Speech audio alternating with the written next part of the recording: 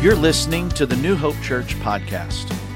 To learn more about what we're doing on the south side of Indianapolis, you can check us out online at becomehope.com.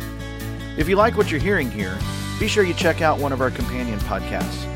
We have a daily devotional podcast called Let's Find Out Together, as well as an apologetics podcast called Salty Saints. Let's listen in as today's talk comes from Randy Spate.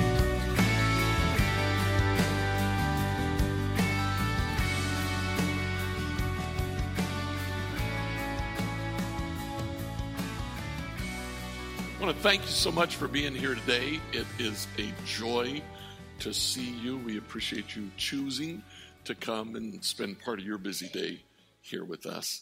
My name is Randy. I'm one of the pastors here. We live in a divided world. We are part of a divided country. In fact, just prior to the last election, the Pew Research Center interviewed some people, and they determined 89% of Trump supporters believed that if Biden were elected, it would lead to lasting harm in the United States. And 90% of Biden supporters believed that if Trump were elected, it would lead to lasting harm in the United States. Now, what that means is that half of us are very unhappy today. We are divided. But division has been a part of the history of the United States from the day it was born. Do you realize that just looking at the issue of slavery and states' rights, when the U.S. was formed, the writers of the Constitution, many of them wanted to abolish slavery in the Constitution of the United States. Most of those were from the North. Representatives from the South said that will destroy our economy. We won't be able to exist. And so they decided to ignore the issue for years, decades, almost an entire century. Many of the northern states, though, because states' rights were important, chose to abolish slavery in their states. Many of the southern states allowed slavery as part of their state constitution. Now, the Senate was split about roughly half and half. Half from the north, half from the south. They were roughly divided equally as far as who supported slavery and who was opposed to slavery. In fact, there were 3 separate formal compromises between 1820 and 1854. It started with the Missouri Compromise. They didn't want to let Missouri in as a slavery state without also letting in a state from the north that was opposed to slavery. That was to keep equal the number of states that supported and were opposed. 3 separate compromised, maintained that equality. But by 1853, there were some politicians who were convinced that no, we need to oppose slavery. So they withdrew from their political parties, primarily the Whig Party, and they formed a new political party, the Republican Party. And yes, it is the same Republican Party that exists today. It was formed in 1853 on the platform of anti-slavery and a strong federal government that could overrule states' rights. How things change. By 1860, these 2 issues, slavery and states' rights, divided the country. The Republican Party ran as the party opposing slavery. Abraham Lincoln was nominated to run for president. But the opposing party, the Democratic Party, strong in the South, couldn't come to agreements. So it actually split into three. The Southern Democratic Party not only supported slavery, they wanted to pass federal laws that would outlaw the anti-slavery laws in some states in the North. The Northern Democratic Party just wanted things like they were, just continue. But there was another section of the former Democratic Party that withdrew and formed the Constitutional Union Party. They were Democrats who opposed slavery. Well, Abraham Lincoln won in a landslide. You can see he had 180 electoral votes. The sum of the other three, even had they been united, would not have been able to defeat Lincoln.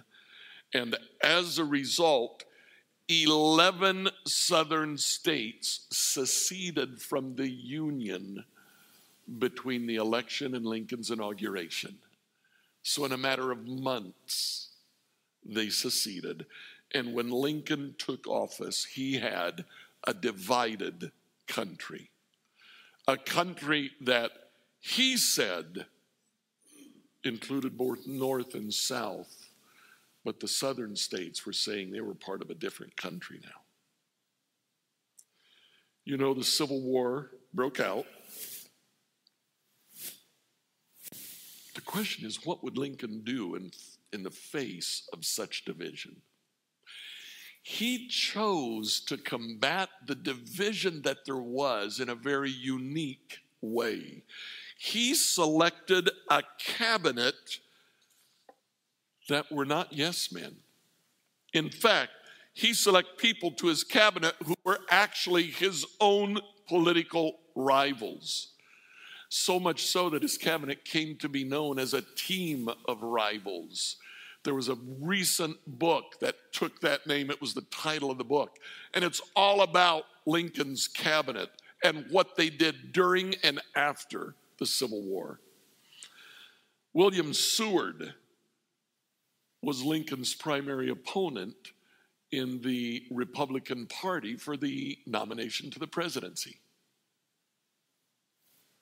Salmon Chase was also one of Lincoln's rivals in 1860, but he was the primary rival to Lincoln in 1864 for Lincoln's re-election. Edward Bates was another minor character in the nomination process, but he was opposed to Lincoln. Edwin Stanton was a Democrat. He wasn't even a Republican, a member of Lincoln's own party.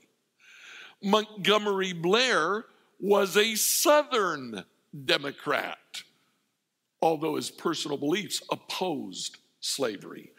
Gideon Welles was a Northern Democrat. In fact, the only man on Lincoln's cabinet who could be said was a friend of Lincoln is Caleb Smith from Indiana, who was one of Lincoln's close friends and advisors.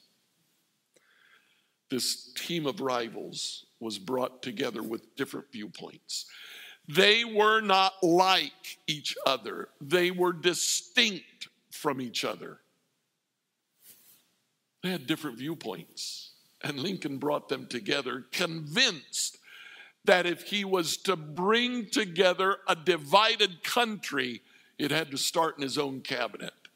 So he couldn't just pick people who thought like himself.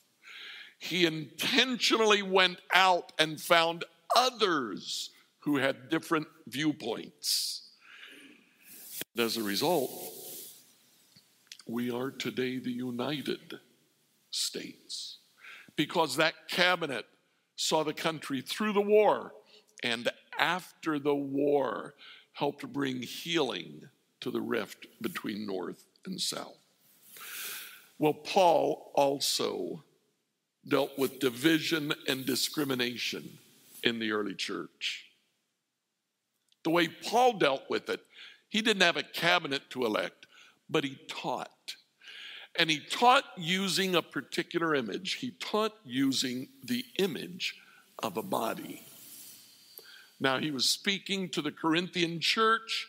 The church at Corinth. Corinth was a Roman city located in what today we call Greece. The church started in the Jewish synagogue. Paul began his ministry there, and many Jews came to the Lord. But then he began talking to the Gentiles, and they began to come to the Lord. So suddenly, there were Jew and Gentile together in the local church. Now, just kind of as an aside, good Jews were taught a particular prayer of thanksgiving that they were to pray frequently. And that included, thank you, Lord, for making me a Jew. Thank you that you did not make me a Gentile. And now they were together, worshiping the same Jesus, being brought together, even though they were very different. So how in the world would Paul help them to learn to relate to each other? He used the image of a body to explain it. Here's what he said. The human body has many parts, but the many parts make up one whole body. And so it is with the body of Christ. Some of us are Jews, some are Gentiles. Some of us are slaves, some of us are free. But we've all been baptized into one body by one Spirit, and we all share the same Spirit. As Paul explained it, the body is made up of parts that have very different functions.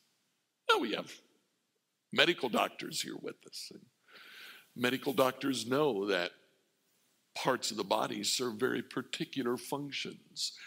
If you have a failing kidney, you cannot cut off an ear and graft it in where the kidney was. It won't work. They perform different functions. That's what Paul is saying. The body has parts with many different functions, but it all makes one body. They all work together. So he goes on, yes, the body has many different parts, not just one part. If the foot says, I'm not a part of the body because I'm not a hand, that doesn't make it any less a part of the body. If the ear says, I'm not a part of the body because I'm not an eye, would that make it any less a part of the body? What Paul begins by saying is that no one part of the body can look at itself and say, I am inferior to this other part of the body. I'm not like them, and they're so much better than I am, so I'm almost not even a part. Paul says, no. Different parts have different functions, and we need all of the functions of the body. Now, when I came to the Lord, I was led to the Lord by a man who was just an incredible evangelist. His name was Stanley Tam, and he led hundreds, even thousands of people to the Lord. He began to lead people to the Lord, and he began to pray, Lord, let me bring one person to the Lord every day in a year. And he did. So the next year he said, well, Lord, since you answered that prayer, let me bring 2 people to you every day. And he did. And then he said 3 people, and he did. And he led me to the Lord, and I thought, well, that must be what it means to be a Christian. So I tried to be like Stanley Tam, and I would go out and I would talk to people about coming to the Lord, and they would walk away. I did not have the success Stanley Tam had. In fact, it wasn't one a day, it wasn't one a week or one a month. I was good if I could bring one person to the Lord every year. And I began to think, I'm not doing it right. I need to be a better Christian, because look what Stanley does. Until finally I discovered that was not my function. God wired Stanley in a very particular way that allows him to be able to speak to people, and they open up and he leads them to Jesus. And that's great, and we need Stanley Tams in the church. But that wasn't who I was. I was a teacher. I could understand Scripture and present it in a way that people would understand. In fact, Stanley Tam himself came up to me and said, "Oh, that was a great teaching. I could never do that." I thought, oh. You see, we're each wired in a different way. God has given us different functions, but that is all a part of the body. We cannot look at ourselves and say, I'm inferior because I'm not like fill in the blank. No, God has made us just like we are so that we can do the things that he has given us to do. That's what we got to do. We've got to find how God has made us and do the things that he's given us to do. Paul goes on. Now, if the whole body were an eye, how would you hear? Or if your whole body were an ear, how would you smell anything? But our bodies have many parts, and God has put each part just where he wants it. How strange a body would be if they only had one part. Yeah, there are many parts, but there's one body. We do not have the right to look at other people and say, to be a real Christian, you have to become like me. I'm an eye, and you got to be an eye. Paul says that'd be a funny looking body, just one huge eyeball. You know, the last 3 years that we were in Colombia, I was pastoring a church, and we had a couple that came to the Lord, Jorge and Miriam. Miriam began coming to the church, and she was just from Colombian society, a young couple, kind of socialites. And Miriam came dressed in her best clothes, which were mini skirts, and she would make herself up like she made herself up when she would go out to the clubs. A lot of makeup.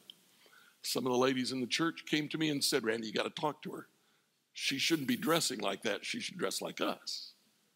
I said, "Well, why don't we pray about that for about a month? And we'll see what happens." You know, within a month, the skirts started lengthening, and the amount of makeup, she still put makeup on, but it was reduced. So I went to Miriam at the end of the month, and I said, "Hey, I noticed that you are dressing a little bit differently than you used to. What's up?" She said, "Well, I just wasn't comfortable." Nobody had to say anything to her. We didn't have to go to her and say, "You've got to look like us." Instead, we let Jesus talk to her, and he talked to her about modesty.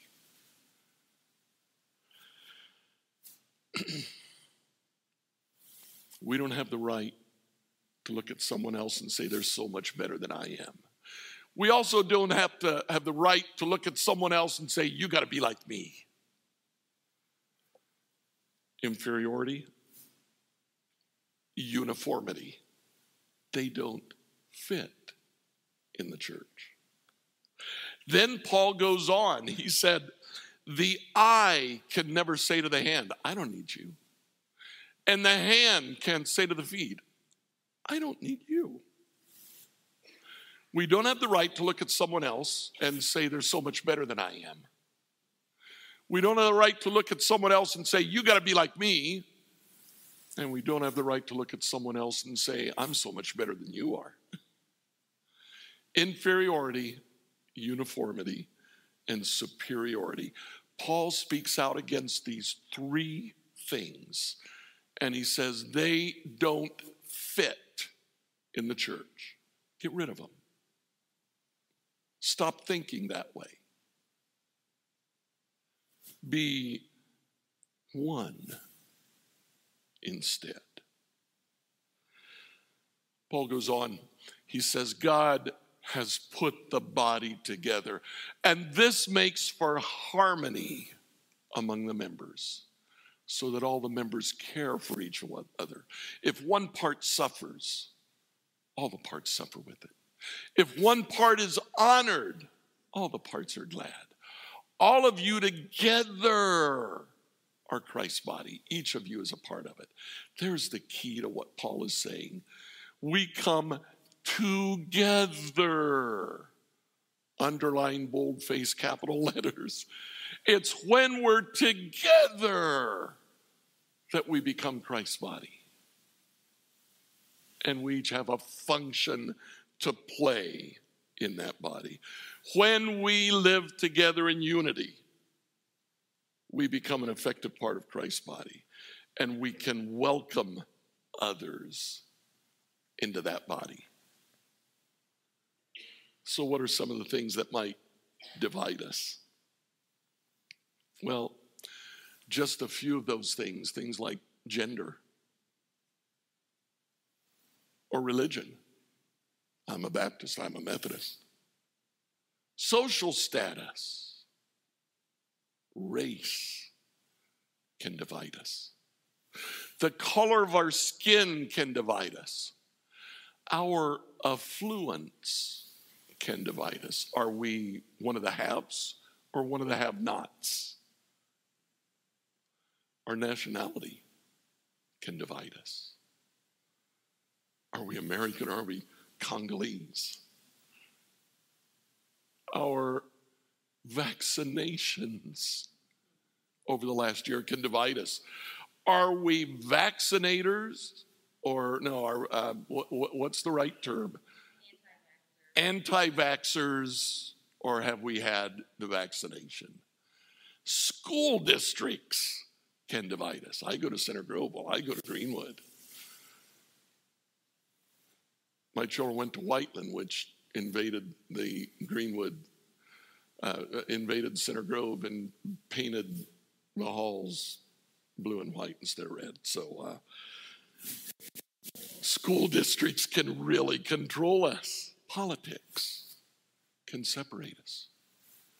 And this list is not exhaustive. There are many other things that we choose to allow to divide us.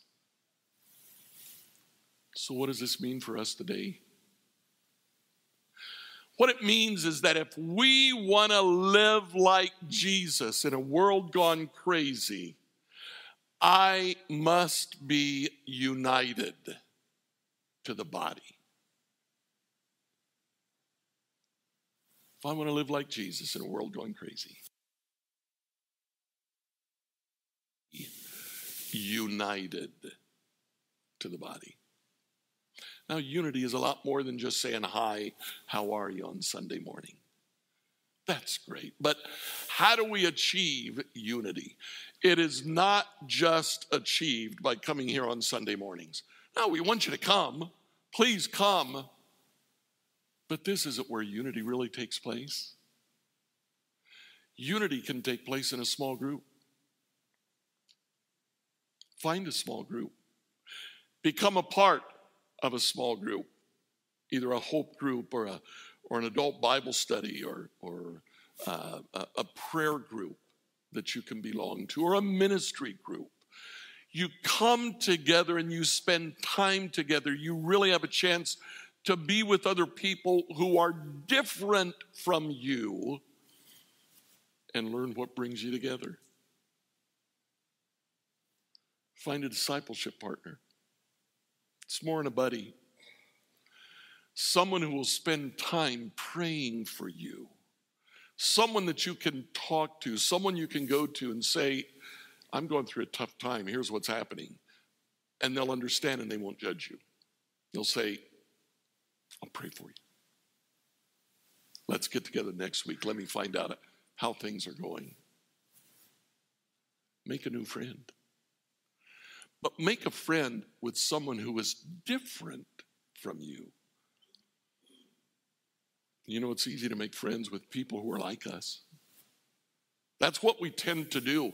We look for people who are very much like us and they become our friends. Unity means finding someone who is not like you and befriending them so you can gain a new perspective, so you can learn something new. There are a number of different ways in which you can come together and celebrate unity. One of those ways is what Jesus did with his disciples. He brought his disciples together, and they were from all walks of life. You had Peter, who was a fisherman and who paid taxes. You had Matthew, who was a tax collector that worked by the Sea of Galilee. Who do you think Peter paid his taxes to? Somehow I think when Jesus sent the disciples out 2 by 2, like Chrissy said, he put Peter and Matthew together. The guy that used to take Peter's taxes was now walking with him down the road.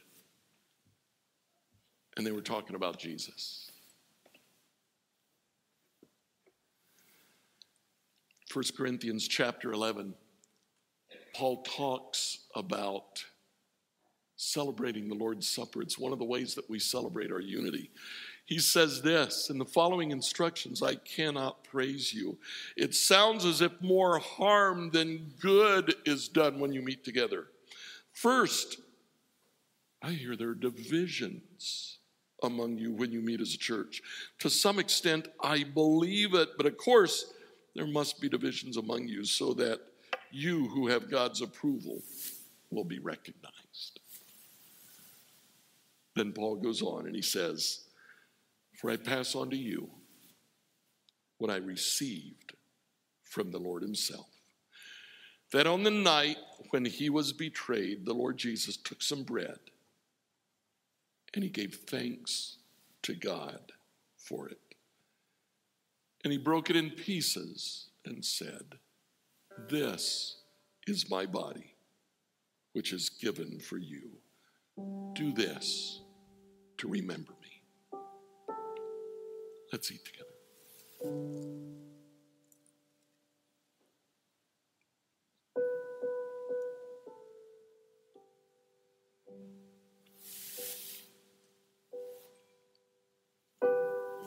In the same way, he took the cup of wine after supper, saying, this cup is the new covenant between God and his people. An agreement confirmed with my blood. Do this to remember me as often as you drink it.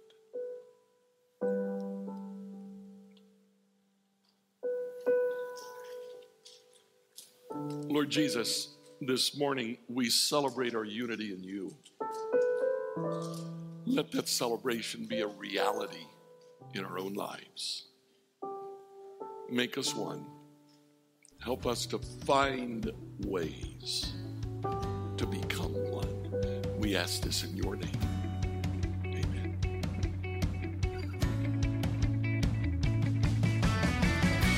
Thanks for tuning in to the New Hope Church podcast. If you would do us a favor and like or subscribe on your favorite platform, we would really appreciate it. Also, if you happen to have any questions, feel free to reach out to us at questions@becomehope.com. Have a great week and know that we are praying for you as you seek to be Jesus in every corner of your world.